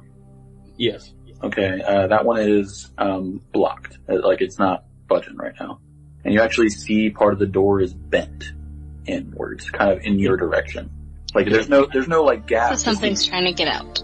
No, well, I mean, there's nothing like, it doesn't, the door is still there. There's nothing to like peek around the door. It's like pushed inward, like something with force pushed into it, basically. But there's no noise coming from that side. I'd like to kick it. Good. Go ahead and roll an attack. Or a strength check. Yeah, Strength I'm check. rolling like shit tonight. Natural 1. Yeah, you kick it. Man, and you kick it, and as soon as you do, you kind of lose your footing on your other foot and fall right on your back. Oh, yeah, it's nice. Ugh. I'm just gonna lay here for a while. You go ahead. And then I'm gonna run up to him. Oh, are you okay? Do you need to be helped? I can heal you. Are you okay? No, I'm okay. I'm okay. Thank you, Kira. Well, you're just a wonderful, wonderful creature. You know, you are the most dangerous here, you know that, right? Oh, yeah, I know. Okay. That's why I love you, and I boop her nose. And it's and then walk away. Okay, so let's try the door straight ahead from where we came in. That one is, you go up to it and it won't budge. Okay. Then we'll try the one from the left when we came in. You go up to it, and as soon as you do, the door kind of see like a screen appear in front of it, and it asks for key identification. I'm gonna say, Sicaria and the Care Bears? You kind of see it flash red, invalid. Sicaria Valerifon of the Cerulean Sons. Red again, and invalid. Dr. Felix Good. Invalid. Bangers and Mash. It's invalid. And it's probably going to be every time you try. So you guys have one other option, the door that Merwin opened by happen chance, the first door he tried. I guess we have to go that way. So you guys go down that hallway then, I'm assuming. Same order. You guys get to the other side. That door also opens. You guys all step into the room. You see... I think we do like a real quick, like Charlie's Angel, kind of like we're all like looking a different direction, like ready and... Yeah, for sure. Definitely. Yeah, so you all kind of pile into that room, and it's pitch black in here, but you do see like masses of shapes on the floor and on the wall, kind of like all around you. And then on the left, you see what looks like a table, kind of like in the left corner furthest away from the door. I don't trust this. I have no feeling about this. Yeah. Does it look like any of the masses are moving? No, they're actually very still right now. Do they smell dead? You do roll a perception check. 19? Yeah, you do get a sense of a dead smell about them. I'm gonna poke one of them. What's the worst that could happen? I'm gonna cast Mage Hand. And have my Mage Hand go poke the one, like, maybe if there's one, like, toward the middle of the room. Okay. Yeah, you poke it, and, you die immediately. No, I'm just kidding. I mean, fair enough. No, you poke the body, and it was kind of like against the wall a little bit. And as soon as you do, it kind of plumps down on the ground. But it has another, like, appendage to it that doesn't seem normal to you. Tell but me you more can't, about this. You can't make it out too much because of how dark it is in here. Well, I'm really interested in that appendage, if you know what I mean. That's what she said. So I'm gonna say like, well, I think we need some light for this one. I think I can do a light thing. Hang on. What do you cast it on? I don't know. Can I suggest something? Yeah, go ahead. Like maybe you have a bunch of like little rods, and so when you cast light, you have like a bunch of glow sticks. Yeah. Well, see, yeah, I was thinking about carrying like little plants around with me so that if I need to like grow some, I can. But I can also carry some twigs so that I can turn them into glow sticks. I think that you and I like glow sticks. Yeah. There you go. Yeah, I got glow sticks. So you guys got weird metal rod, but not metal rod glow sticks. I gotcha. They're twig glow sticks. Everything's Twig? natural. Twig glow organic. sticks. My bad. There you go. Yeah. So yeah, you cast that. And as soon as you cast that, the entire room illuminates. And there is blood everywhere. And you finally see these masses that are all over the walls. And it is small children-looking creatures. And they are all kind of hung up and pinned in different locations. And on their backs are small angelic-looking wings. So what fuck did we just walk into? Yeah. Okay. Well, this is No. okay. I have seen many atrocities. This one takes the cake. You also see in the corner a table, some papers and stuff on it. Well, can I go look at the papers? Yes, you go over and look at the papers. You kind of glance around and they seem like lab works, studies, and different kind of hypotheses and solutions to certain things. And it very much seems like they were experimenting on these creatures. Roll a history check or a religion check, whichever one you're better at. 18 for history. For history. You've kind of studied many different types of books and creatures and monsters that you've hunted. And especially in your line of work, hunting like undead and certain things, this is something that would be on the opposite end of that spectrum. This is almost holy-ish from some beyond that you're unsure of, but a very, what you have always understood as somewhat of a good aligned but neutral type of creature. Out of character, we're all thinking that they're killing Cupid and experimenting on it, right? Like that's, yes. Okay. Just want to make sure we're... Yeah, he's celestial creatures? Yes. Celestial cupids? Yes. I didn't know they were a monster in the... They're not. Okay. That you know of.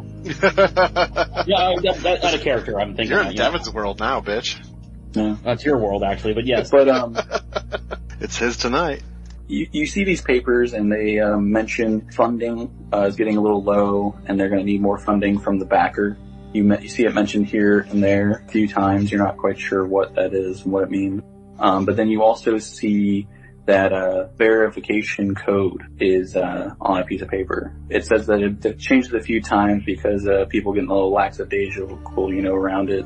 But it is definitely the current passcode for these guys is a poopy butthole. Really?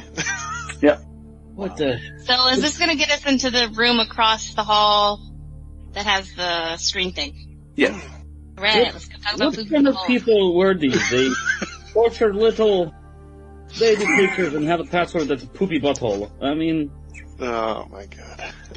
Can I just do like a sweep of the room and see if there's anything like tools or anything else that seems like it might be useful? Yeah, go ahead and give a perception check. 19. Okay, yeah, you slid under the table, kind of in the back. You kind of catch a glint of like some weird cylindrical looking device, and you kind of grab that, and it looks like a syringe, but not like a typical syringe, kind of like an EpiPen looking type of thing in our world. And it says booster on the side. Okay. Am I familiar at all with this type of device? Roll a intelligence check, history check. 12. You're familiar that some places have been working on other ways to administer potions, and you never really thought too much of it, but this is definitely something that reminds you of that. Okay. What's the worst that could happen? Yeah. You also see on there 3 different slots, and they're all flashing like a green. Cool. Maybe it would signify you have 3 uses of whatever that is. Only one way to find out. So yeah, and you guys make your way back to the door. Sicaria's at the door. I'm not gonna say it. I don't mind. Okay. Poopy butthole. It flashes green and says, "Welcome to Lust Lab." You hear the door open. You see another hallway that leads to another door. Excellent. So you kind of make your way down there, and you open the door, and it kind of opens up, and it's another dark room. Do you bring your lights in there? I don't want to tell Amy what to do, but I think we probably are moving in the dark and only bring out the lights when we need them, so we don't draw too much attention. Yeah, Okay. this is not if I can see still, probably. So I think we'll give the room a scan in the dark. Yeah.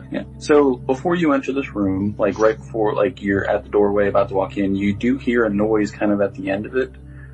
It sounds like a bunch of banging, but not in the room, metal on metal, somebody banging on a door type thing. Okay. Then it changes and it's quiet, and then it changes again and you hear what sounds like fighting, and then it changes back to the banging metal on the door. That seems like that's coming from the opposite end of this room.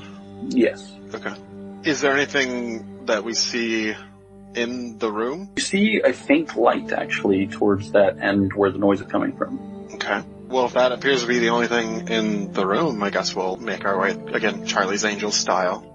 Yeah. You see this room is kind of strewn about, and things are dismantled and dismayed. There's boxes and crates here and there, not completely empty, but they're just kind of thrusted about the room. And you make your way closer and closer to that light source, and to your right, you kind of notice another door in this room. Okay. Not directly on it, but if you're standing at the light, you look to the right and there's a door. Okay. And then you see the light there, and it actually appears to be something you've never seen before, but kind of like a window, but with no window. And you actually see images on it. Actually, the first image you see is a bunch of star-crossed banging on a metal door, and it's a very familiar metal door for which you guys all walked into this facility. Oh. Yeah. And then you see that image shudder a second and swap, and you see another door, but it's calm. There's nothing near it. And you kind of see some city buildings kind of near it. Okay. And then you see it shimmer again, and you see a flash, and you see a group of individuals fighting hordes of the Star-Crossed. And it flashes away, comes back, and you see the doors getting hit by the zombies, then nothing again, and then you see the group again, and there's 3 individuals there, and they're all huffing and puffing from fighting these creatures. And one of them is like a small, like, halfling gnome creature, you're not quite sure from this image you see. The other one is a tall, red-robed wearing, like, elf, and the other person is another elf individual, but all draped in black-looking stuff. Through this audio, he says, "Now see, Leo, I told you this was the right way." And then you hear, okay, now listen here. Who is it that saved you from all of those guards from cutting your head off like 3 worlds ago, Mr. Nilo? And he says, well, I guess we're even now, kind of giving a smirk in his direction. And then he looks over at the halfling girl and says, let's go then, Cloud, and keep an eye on him now. And you see this halfling look over at Leandros and cover her eye, look right at him. And then they all proceed to walk forward and climb through some black-looking hole, to which then just closes up. What the fuck? That's awesome. Uhtred says, well, I hope we never see them. They seem very weird. I don't know. I think they seem kind of fun. Maybe they're on a wild endeavor. Who knows?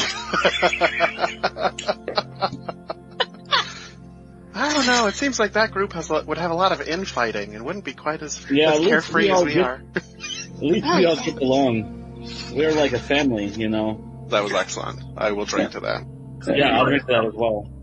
So yeah, that happens, and then it cuts back through the same kind of loop of the different things. And you kind of guess that you saw that, Sicaria saw that rune that was on the outside of the door before you came into this lab, and you kind of get that you're looking through that rune, but from in here. Okay.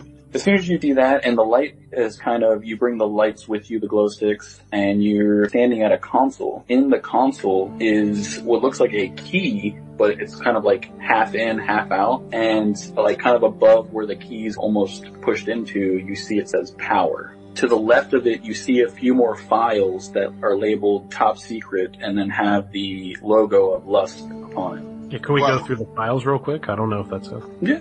So yeah, you kind of skim through the files, and you get more mentions of this benefactor or needing more money, and then you see that they've obtained something that they weren't expecting, but it has sped up the process. Then you catch more of talking about the benefactor, and then it says, from a Dr. Honor, that we will accept graciously the gifts from the gardeners.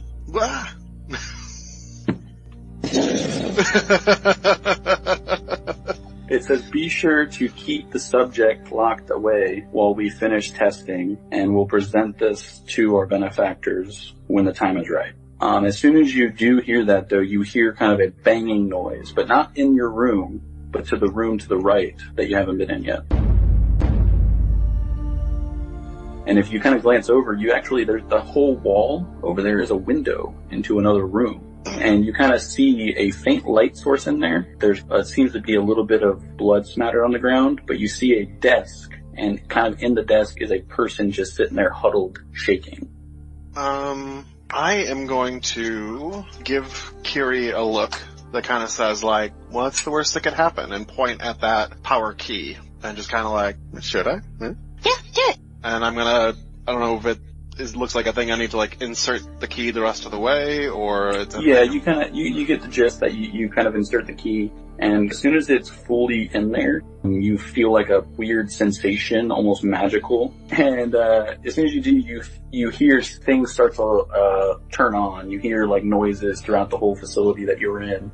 You see some lights start flashing, and you see the door on your right, there was, like, a faint red line that appeared around it as soon as you did that, and then it turned green, and the door gave off like an air like it was released. you actually glance and you see that gentleman in the room jump a little bit. He looks over and he sees you guys there and he sees the doors open and he begins to run to it. And he's almost there, before you all hear a whoosh, and you just see him running and then just fall down and his head continue to roll. Like off of his body? Off of his body. Before like the lights or anything kick on, you see just the faint red light that was in that room and you hear this horrible moaning. And then you see a very pale, pink-green, lanky hand reach out, grab the guy's body, and start pulling it into the shadow. And you hear him say, "Will you love me?" And he just disappears. And you see blood spatter everywhere. Close the door. Just close it. You never tell it. As soon as you see that happen, another light turns on in the corner of that room where you saw the hand, and you see a large container that says Sam. Close the door. Just close it. Okay. Hold on. Shit. Where are the shadows where the arm came from? The left-hand side. Okay. And the sample is in the middle of the room, but opposite from where the door is. Okay. So the door would be kind of like the middle of the room as well? It's actually a little more to the left. Of course it is, okay. Yeah. Because like, if you're standing at the window that's to the right of the door, you're directly looking at the sample. Okay. So, but basically, it kind of seems like if we go in the door, we'll be pretty close to where the arm was, right? Yeah, but it was on the opposite, like, corner from where the door is. Okay. Well, So it's basically on like the same wall where you see the sample. Okay, so let's go over again real quick. If I turn into a creature Yeah. and I get hit, Uh-huh. but then I just turn back into my regular self, right? If you drop to 0 hit points as that creature. Yeah. Okay. Well, what do you think our chances are of someone running in there, maybe distracting that thing, while somebody else gets the sample, and then both people making it out alive, and we close the door behind them? As soon as you finish saying that, you see the arm of the individual slam against the window and just drape down it. Okay, so maybe less than it was a moment ago. I have a thing I can do. I don't know, maybe it We just all needs a friend. Kira, this is real important. Don't hug that thing. Okay, so what if I... Don't hug that thing. I mean, I have a thing. I can make it, like, not move. Maybe. On the bright side, if somebody gets hurt, I can help you. I say we have to fuck it and do it. Fuck it and do it. Okay. I grab Kira's arm and say, don't fuck it either. Oh. What? Did you see those fuck fingers? it. No. Don't fuck it. I didn't say fuck it, let's go in. Oh. Oops. We've been in a water situation. Yeah. I'm gonna try to get everybody's I attention. don't let us go out much. Real clear. Like, look at my eyes. Yeah? No hugging. No fucking. Killing! We got it. Okay. Merwin just do starts what walking Merwin toward the would do. door. Oh boy. So Merwin's walking towards the door. While he's walking toward the door, I want to cast False Life on myself at 4th level. Damn. So that is 21 temporary hit points. You know, Takari, Oh, yeah. maybe you should stay at the doorway, just in case. You're kind of squishy. And by kind of, I mean you're very squishy. I'm gonna look at you and kind of turn my head so like that my milky eye is a little bit more in your direction and say, you don't tell me to stay anywhere. Okay, you're right. I'm sorry, friend. Before Merwin before Merwin gets into the door, he kind of stops and hesitates, and then casts flame arrows onto his quiver of crossbow bolts. I like it. What that's going to do is I touch the quiver containing arrows. When a target is hit by a ranged weapon attack using a piece of ammunition, it takes an extra 1d6 fire damage. Okay. Alright. That's pretty good. I want to go into my hybrid form. Sure. He just turns into a fucking bear. Yeah, I could also turn into a bear if we need bear reinforcements. but it's kind of painful too whenever he does it. So he kind of like goes to like one knee, he's like, "Argh, argh." He's like, his whole head turns into a bear, and like his arms get all furry. He still has like a man chest. Well, I wear plate armor, you can't really tell, but I have like bare arms, but I'm still like, my armor is still around me. So I can still use my weapons. I just basically can't cast spells. That's it. Okay. I mean, I can still do like my blood maledict and stuff like that, but. Oh, look, a bear. Yeah, Yeah, and once you do that, Kira goes up to you. You did such a good job. You look so pretty now. Merwin is just like, again with the bear thing. God. One You hand all- on the door, like we're about to go in. I'm just gonna like stop real quick and look down at Merwin and be like, if we don't make it out alive, remember, I love you. And then I like smack the door so it opens. Okay. You all jump into that room. As soon as you do, the door behind you immediately closes That's and locks. a good sign. So I'm very happy that all of you decided to go and not just some of you and then one be locked out. Oh, That's that the would have DM. been interesting. But then the lights, much like the ones at the facility over in Safe Zone, start activating by your presence being in there, and slowly reveal more and more of the room. You notice that the room is completely covered in gore, blood everywhere. But then you start to notice around you on the floor are intricate runic symbols, all drawn in like circles and semicircles, just all over the room. You, through your studies or through just witnessing and travel, you guys would have, at least Sicaria would have been at least familiar with it. It does look like a summoning circle. Good. Yeah. Then it slowly lights up into that corner where this creature is, and you had saw originally like this crazy pinkish green looking lanky hand, and as soon as the lights turn on, you immediately see what you thought was going to be on the floor is actually about 9, almost 10 feet tall, a humanoid individual start like stomping his way towards you, but you notice that one side of his face is completely blackened, like almost scarred, and he's missing his left arm. He just has a small little stub, but his right arm is longer than what you would expect an arm to be, and it's wielding a sword, and you see one very large angelic wing on his right side, where the hand is holding the sword, and a charred, burnt wing, just the bones extending on the left side. And you hear it stomping its way towards you, asking, "Would you love me?" Okay, great. Roll initiative. 22, bitches! 19.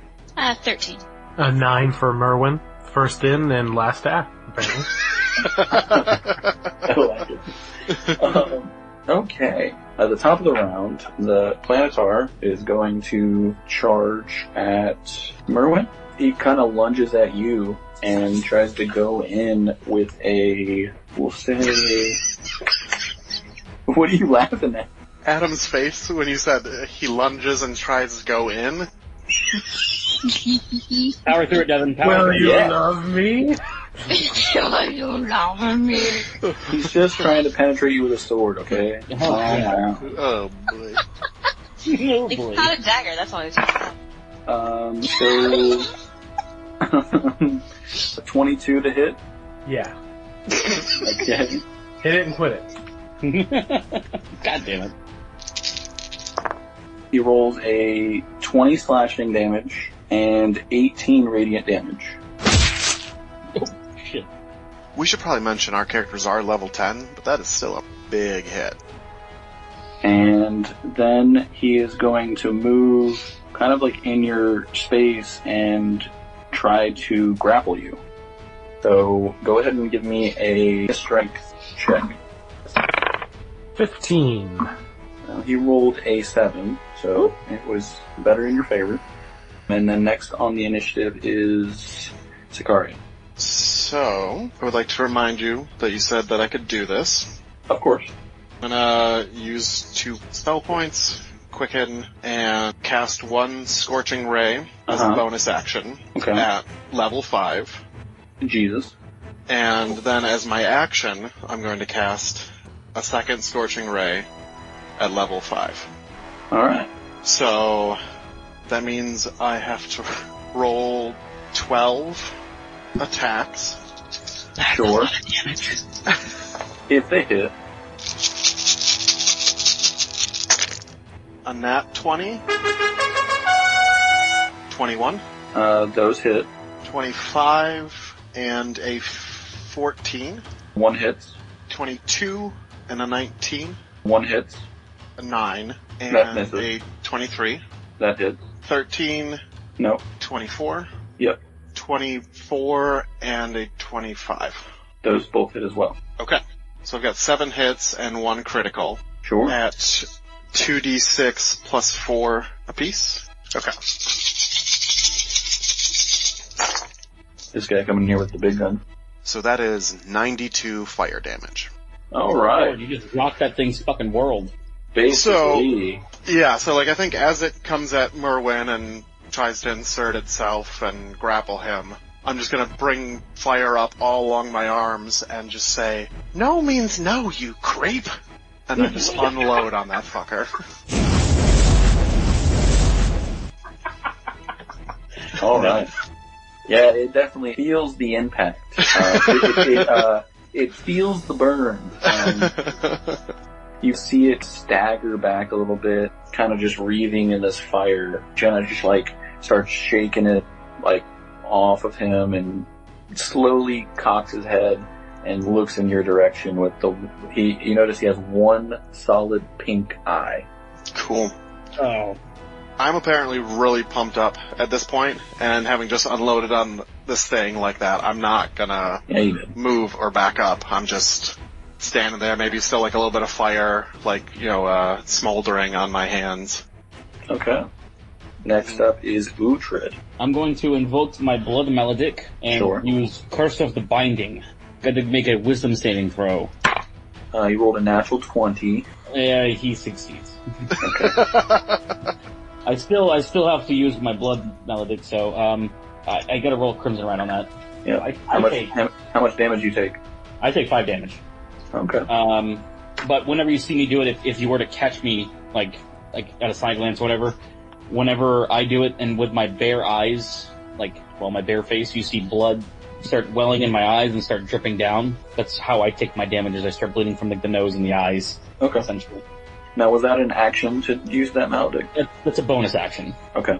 So with my action, I will run up to it and attack it with my sword. Okay, go ahead and give me an attack.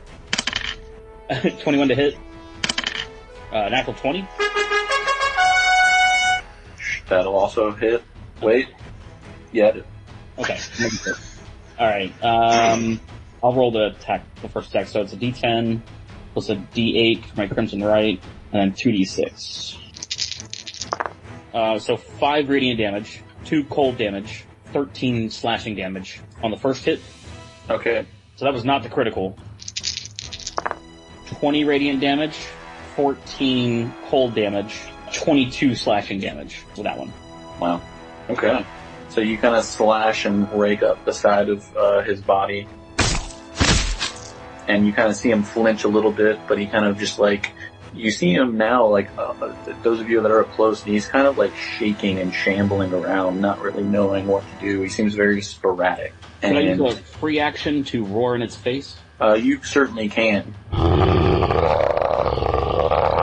You actually see it that give you back the most innocent smile.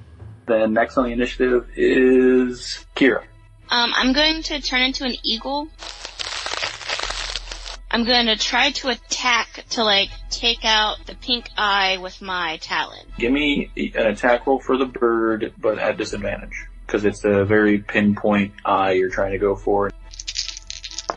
So that'd be 23 and 21. So 21. Okay. So the 21 does hit. So you go ahead and give me an attack, or the damage for the claw attack from the bird. 5. You see it kind of puncture the area around the eye, and you kind of see him shrug back for a little bit, and he puts his hand up there. He kind of just stops, and he looks at you, but while his hand is holding there. I'm gonna fly away then. Okay. Or into a corner. And then it's Merwin's turn. Merwin kind of regroups after getting hit pretty pretty hard. He loads one of his flaming crossbow bolts into his crossbow and aims directly at the pink eye as well. Okay. Are you trying to aim at the eye to blind him, or are you trying to just attack him? That's just where I want to aim for. I mean, it's a spot on his Okay, face, okay. So you're just doing like a normal attack then. Yeah, just go ahead and roll an attack for that. That's 15. Yeah, that doesn't hit. Alright, well he's gonna think about taking a step back and then kind of remembers who he is and just stands firmly in place. Okay. Back up to the creature. You can hear him give like a loud, like moan, like... See the room shake a little bit, and then you see where you guys have been hitting him, like this pink energy kind of seep out of him a little bit. Then like the wounds that you hit start getting closed up.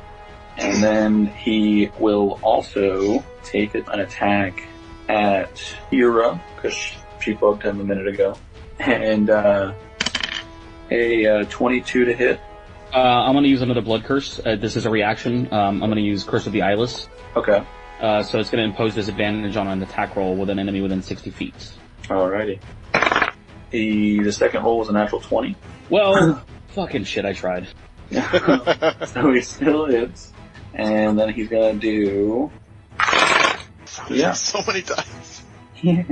20 slashing damage, 22 radiant damage. So however many hit points your eagle had, subtract that from it. Like 5.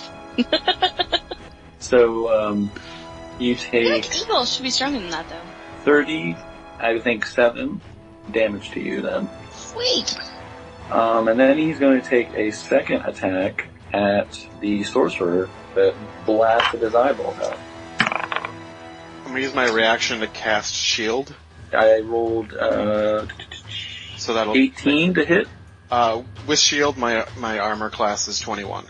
Yeah, so you see like the sword arc through the air and hit this, like slap this bird. And you see it kind of fly to the ground, but then poof, turn into your friend Kira. And then the sword kind of spins around in a circle and goes like in a speed you never saw before.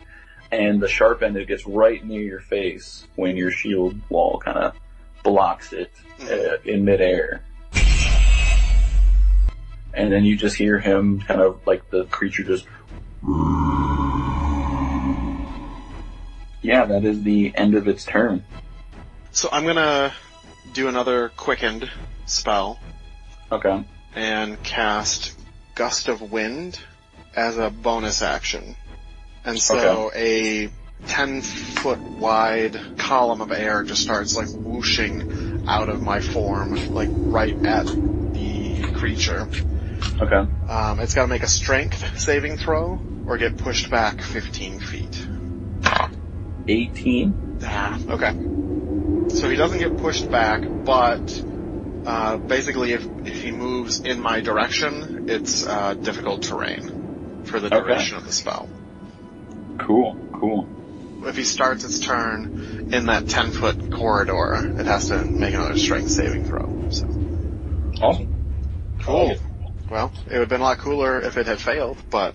It's a pretty strong creature. Yeah, I figured it was kind of a long shot, but I guess I'll shoot another Scorching Ray at it at 4th level as my action. That's just 5 attacks. Only 5. To expedite this for our dear listeners, I got 3 hits and did 32 fire damage. Yeah, this thing, it gets blasted in the face again. And he staggers back, again, very much not happy about it, and still kind of bummed that that sword didn't go through to him, and he didn't understand. And then he kind of looks at you and just says, "Whoa, you love me." No, And, you creep! And now it is Uhtred's turn. I'm going to hit it twice with my sword. Go my for it. bastard sword. Go for it. 27. Yeah, that hits. And at 26. That also hits. Okay. 4 radiant, 7 frost, 16 slashing damage on the first hit. 6 radiant, 5 frost, and another 16 on the slashing. And is that your turn? Are you gonna move, or? No, I'm gonna stay where I'm at. Okay. I'm going to cast Grasping Vine, Uh-huh. which is going to lash out at the creature. He has to make a dex saving throw. 24. I guess that. You fine then? The more I look at this creature's stats, the more I'm like, whoa. What did you do to us? Yeah. When you said what it was, I Yeah. Oh, you know what I'm throwing at you then? yeah, I got a little sad. Okay, yeah, I'm gonna move back a little bit still then. Okay, so you'll move back away from it. Mm-hmm. Okay. It's like Merwin, Uhtred, and I we're still like standing in front of the door, and this thing is like right in front of us. You guys are about 10 feet away from the door. Okay. And this thing kind of walked up to you as you guys were getting your bearings, and is kind of just hovering over you guys because you're all right there in front of him. And then Kira is like off where she got smacked. Yes, Yeah. Kira's off where she got smacked. And then about I'd say 20-25 feet away is the sample that you saw. Okay. I'm gonna move in that direction then when I move back. Okay. I'll put you over there then. Merwin's gonna load another flaming crossbow bolt and aim it right at its face again. Golly. I rolled a 2. I'm really searching to see if there's things that I can do about that, but I don't think so. God. So yeah, that's probably not gonna hit. I don't really have anything to do with the bonus actions, so I'm Okay. getting really frustrated because I know how good I am at killing things, and he's not sure if it's just because he cast this spell on his bolts, and when he usually wouldn't do that. But he's angry. Since we're pretty close to each other, could I like as a free action take that the epi pen, or like just kind of like shake it on my belt at Merwin, kind of like a, do you want this? And if he looks like he wants it, like throw it at him, and then maybe he could use it as a bonus action if he wants it. I'm okay with that if he's willing, if he catches on to that hint. Yes, I would take it. Okay, so yeah, so like as he misses that second shot, and like I can tell he's getting frustrated. I'm like, sweetie, and like motion at it, and Yes. So and then if he's game for it, toss it to him. you grab it, and like before you guys saw it, it says booster on the side, and it's a flashing green light. Do you take it? Yes. Okay. Sicario probably would have mentioned like what this device was at some points and mentioned how it's used. I hope so. So you basically you do that same motion and you kind of put it like where do you want it like injected? It's either your arm, leg, where are you going? Right into the muscle of his left arm, just like. Okay, so yeah, you do that, and as soon as you do it, you kind of feel this like weird energy surge within you, and you are basically under the effects of the haste spell. And so basically you get 2 attack actions. You also get a +2 to your AC, and your speed is doubled. So does that mean he gets an extra action this turn? I would say you would get an extra action, but you couldn't attack. You would have to like disengage or do something else. Like, I want to disengage and, run. I want to be around the creature still, but try to move my way toward the sample. Okay, yeah. Simple Like, start enough. to flank him. Like, in a weird instant, Sicario, you saw, Merwin standing there, and the next thing you know, you blink, and you see him just over next to, closer to the sample machine. Like, you might have seen this happen before, but you definitely weren't expecting that all of a sudden. And that is the end of your turn. Then I'm glad that was not something terrible. Yeah, no. Back up to the fun-loving creature who just wants to be loved. And so much so that he holds and hugs himself, and you then see that pink energy begin to flow out again and kind of cover his wounds and close up again. Also, at the start of his turn, he's got to make another strength saving throw. Oh, true that, true that. Oh, he rolled 11. Not good enough, bitch. He's not Okay. 15 feet. Probably like right towards the sample, which was maybe, no. No, it was kind of, it's in that similar direction, but more to the left of it. You kind of hear him again, just, love me, and just, his wings kind of spread out, and you see it flap once, and he disappear, and then you feel a whoosh behind all of you, and you kind of glance behind you, and he is just right there. And he is coming down for a hit on each of you. First, he's going to Uhtred. 22 to hit. That hit. Do you want to roll more dice on that? Make it Actually, feel, I do. I didn't have all of them. There you go. was a serious question. 22 slashing damage, 19 radiant damage. And then he's going for an attack on, Sicaria. I'm just getting it ready just in case, don't worry. Yeah, thanks. Gotta load it up. Mhm. Well, that's a natural 20. When did I do my reaction last? Was it last turn? I can't Yeah, remember. last turn. Yeah, I'm gonna do it it's a new round. So you're doing All it right, again. I can do it one more time. That So I'm is gonna the do it one time more to do it. Same thing. Because Sicaria was about to probably be killed outright. Oh god, yeah. 23 to hit. So but it's not a critical, so. Right. Okay, well, that's gonna hit. Well, I tried. I appreciate it. Save me from a crit. 19 slashing damage, 21 radiant. So, after temporary hit points, it's 18 to my real hit points. So that is a very sad looking Sicaria. And that is the creature's turn.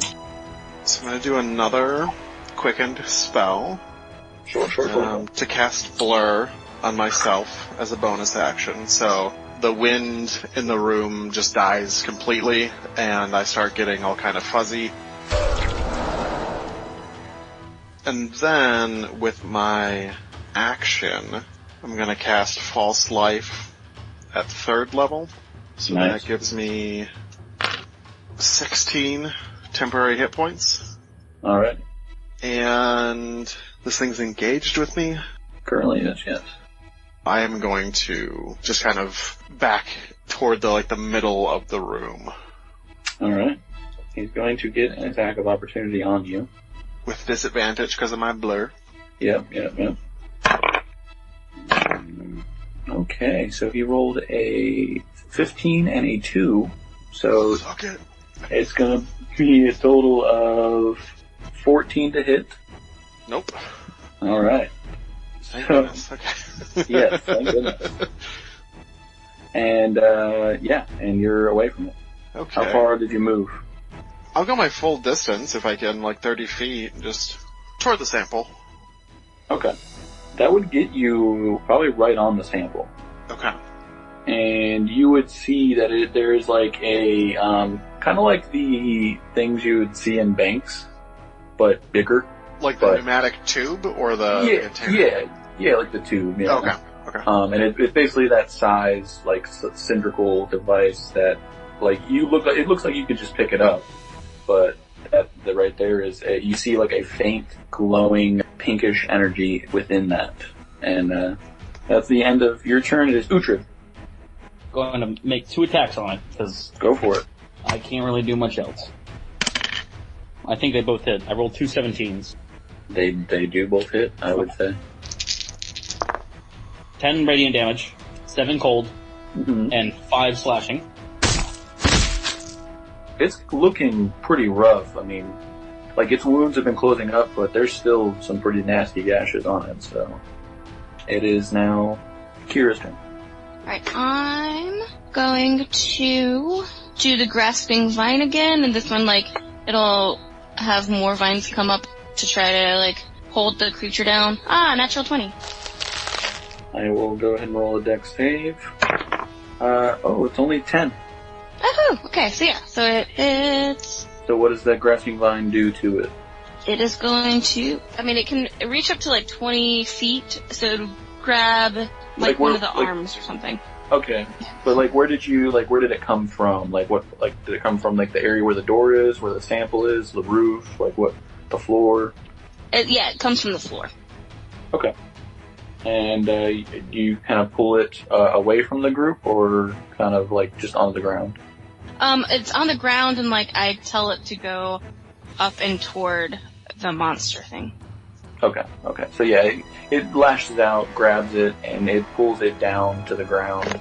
Well then for an action I will, can I reach did we already talk about reaching the sample? Yeah, you can probably this turn you're close enough. You can get right on top of it if you move over to it. Can I try to like take it off the wall? What happens? Yeah, so like you try to pull the sample off, like there's like a handle on the one end, and you kind of try to pull it out, and it seems kind of like locked into place. Goodness. And so that is the end of your turn. Yep. It is Merwin. You are hasty boy now. Super angry Merwin is going to fire another flaming crossbow bolt at it. And am I behind it or kind of flanking it or? No, and unfortunately it is also on the ground right now, so you would have disadvantage at attacking. Okay. Alright. Catch a break.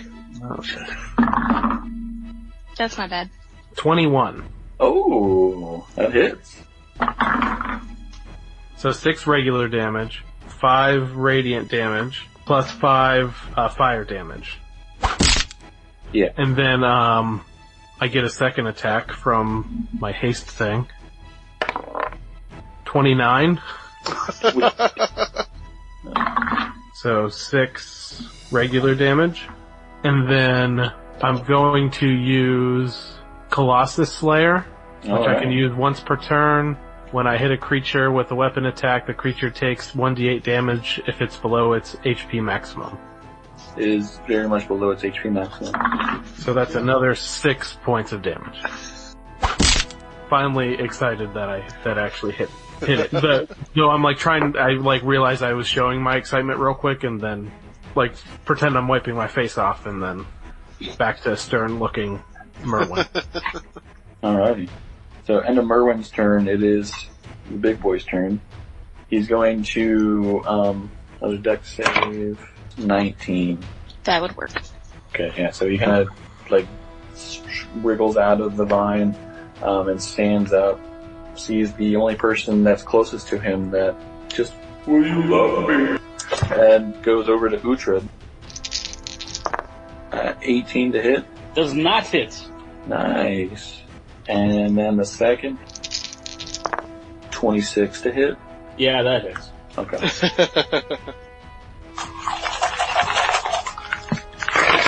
Christ. You just roll every dice you have? Practically, dude. 25 slashing, 18 radiant. Yeah, that hurt. That hurt real bad. And that is his turn. And it's back up to Sicaria. I wish we had figured out how to stop him from healing himself. That would have been handy. I know.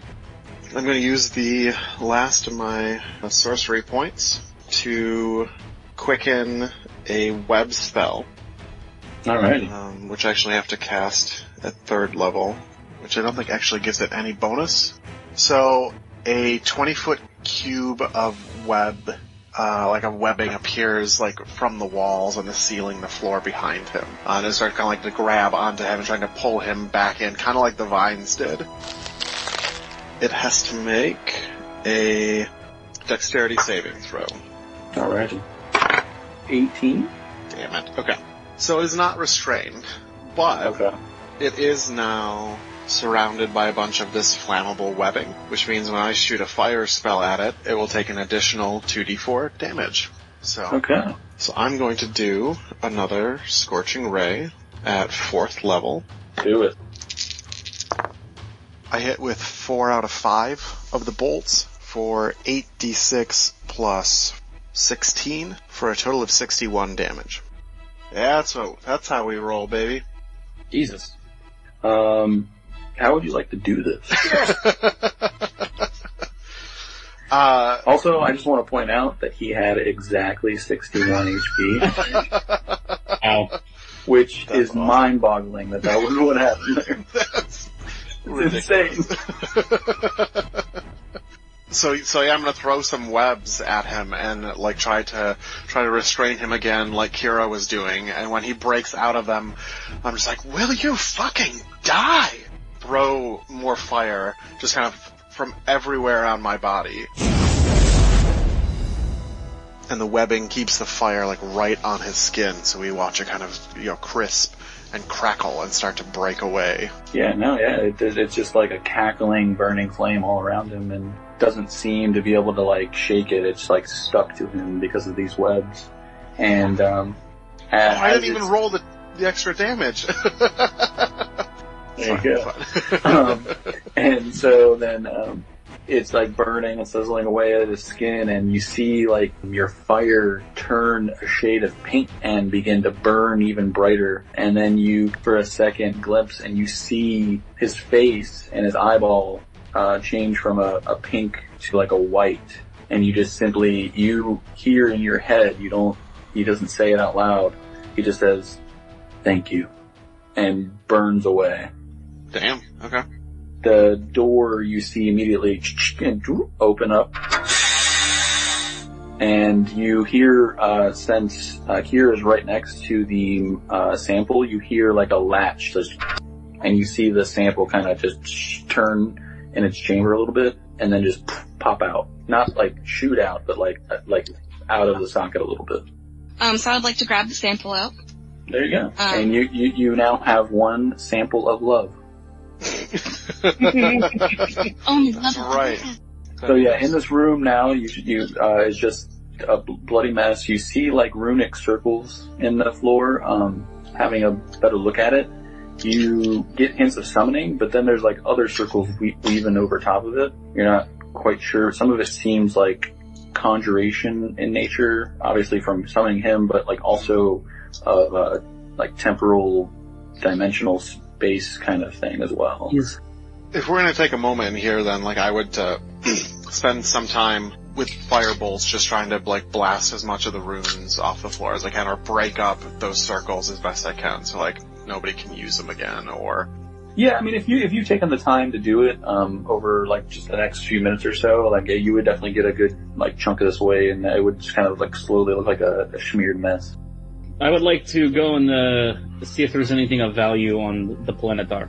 How'd you know what it was? You said it earlier. I know I did.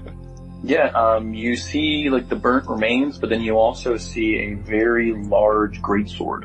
I take it. Shimmering on the ground.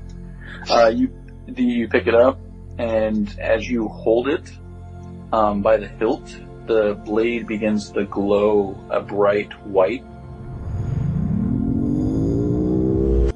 And as it kind of fills up from like the base up, kind of like a lightsaber, it gets all the way to the top, and you see that white energy pulse out in the entire room around you, and you all gain 60 hit points. Oh shit! Is this temporary or like additional? No, it's actual healing. Merwin's feeling fucking good because he's back to full. So. I'm almost at full. And then you all hear like a voice coming from the room with the monitor. yeah, I'll head over there and So you go through the doorway and get on the other side, and you hear, "Hey guys, is anybody there? This fucking hello?" God.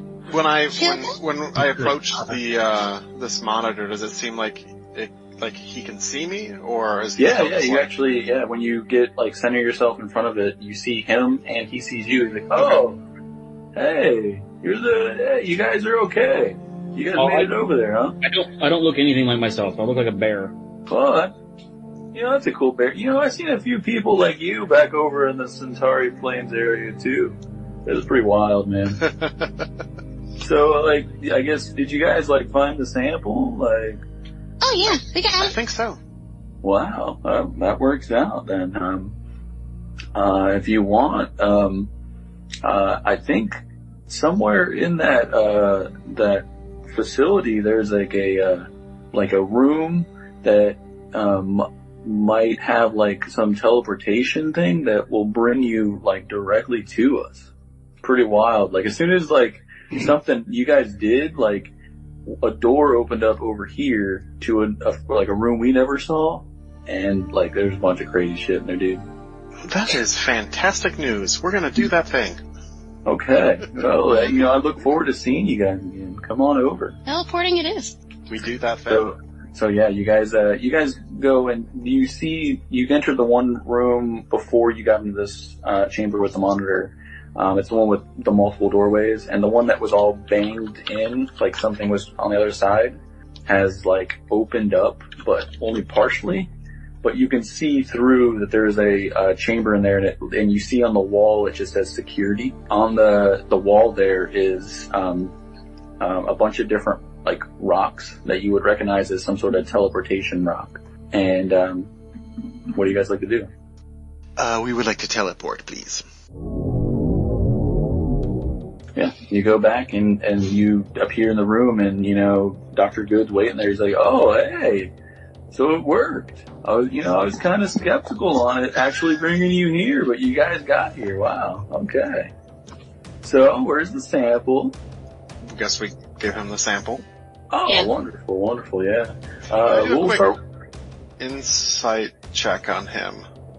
I was just going to say, have you done that yet? Does he seem Just like make sure he's happy not- in like a I want to help people sort of way, or a happy in like this is all part of my plot sort of way? Go ahead and roll an insight check. Okay. Well, I'm apparently really fucking tired, and that's a 4. So Yeah. He just seems pretty like excited and like glad you guys are back, and he has this like sample. He can finally start working on this cure to get everybody up and right again. Well, he seems cool then. Nope. Whatever, give You him. guys have been staring at me for a while. You guys okay? All right. It's a long day. Long day.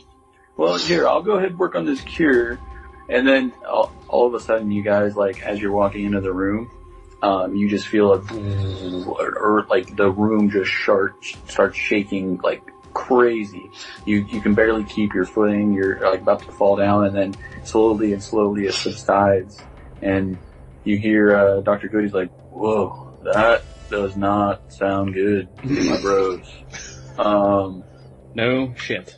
And you guys kind of wander. You guys quickly run over to the window, and you see some very dark, like black smoke emanating from the top of the volcano that is in the center of the island. And he's like, "Oh boy, it sounds like that creature woke up in there, huh? Well, that doesn't bode well for us. So we're gonna have to work quick now. But why don't you guys rest up for the night? I'll get this cure together, and we can get starting this vaccination in the morning. But you guys might have to go take care of that. That could be bad for us." What creature? What creature did we wake up? This island has kind of like a protector, and he kind of has been watching over the volcano, keeping it at bay for a while. Why didn't you say this shit earlier? I told you the volcano was going to blow up, but the creature, he can't control some of nature, but that didn't feel right. That was not good. We didn't expect it to blow up for another day or two, but we might only have until tomorrow afternoon before it gets bad. So you're saying we might have to fight a volcano monster? Yeah, man. Most of us around here have started calling it like the lava drake. He's usually pretty friendly, but now that I'm thinking about it, if love has gotten into him. I'm gonna give the rest of the group kind of a wary look and say, "Yeah, what's the worst that could happen?"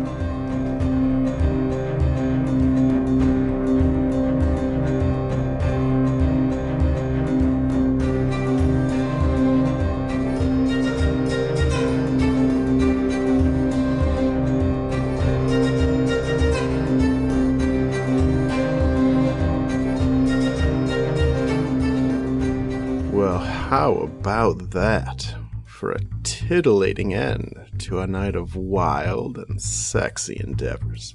Valtor again. Hoping all you lovers out there got as much satisfaction out of that as we did.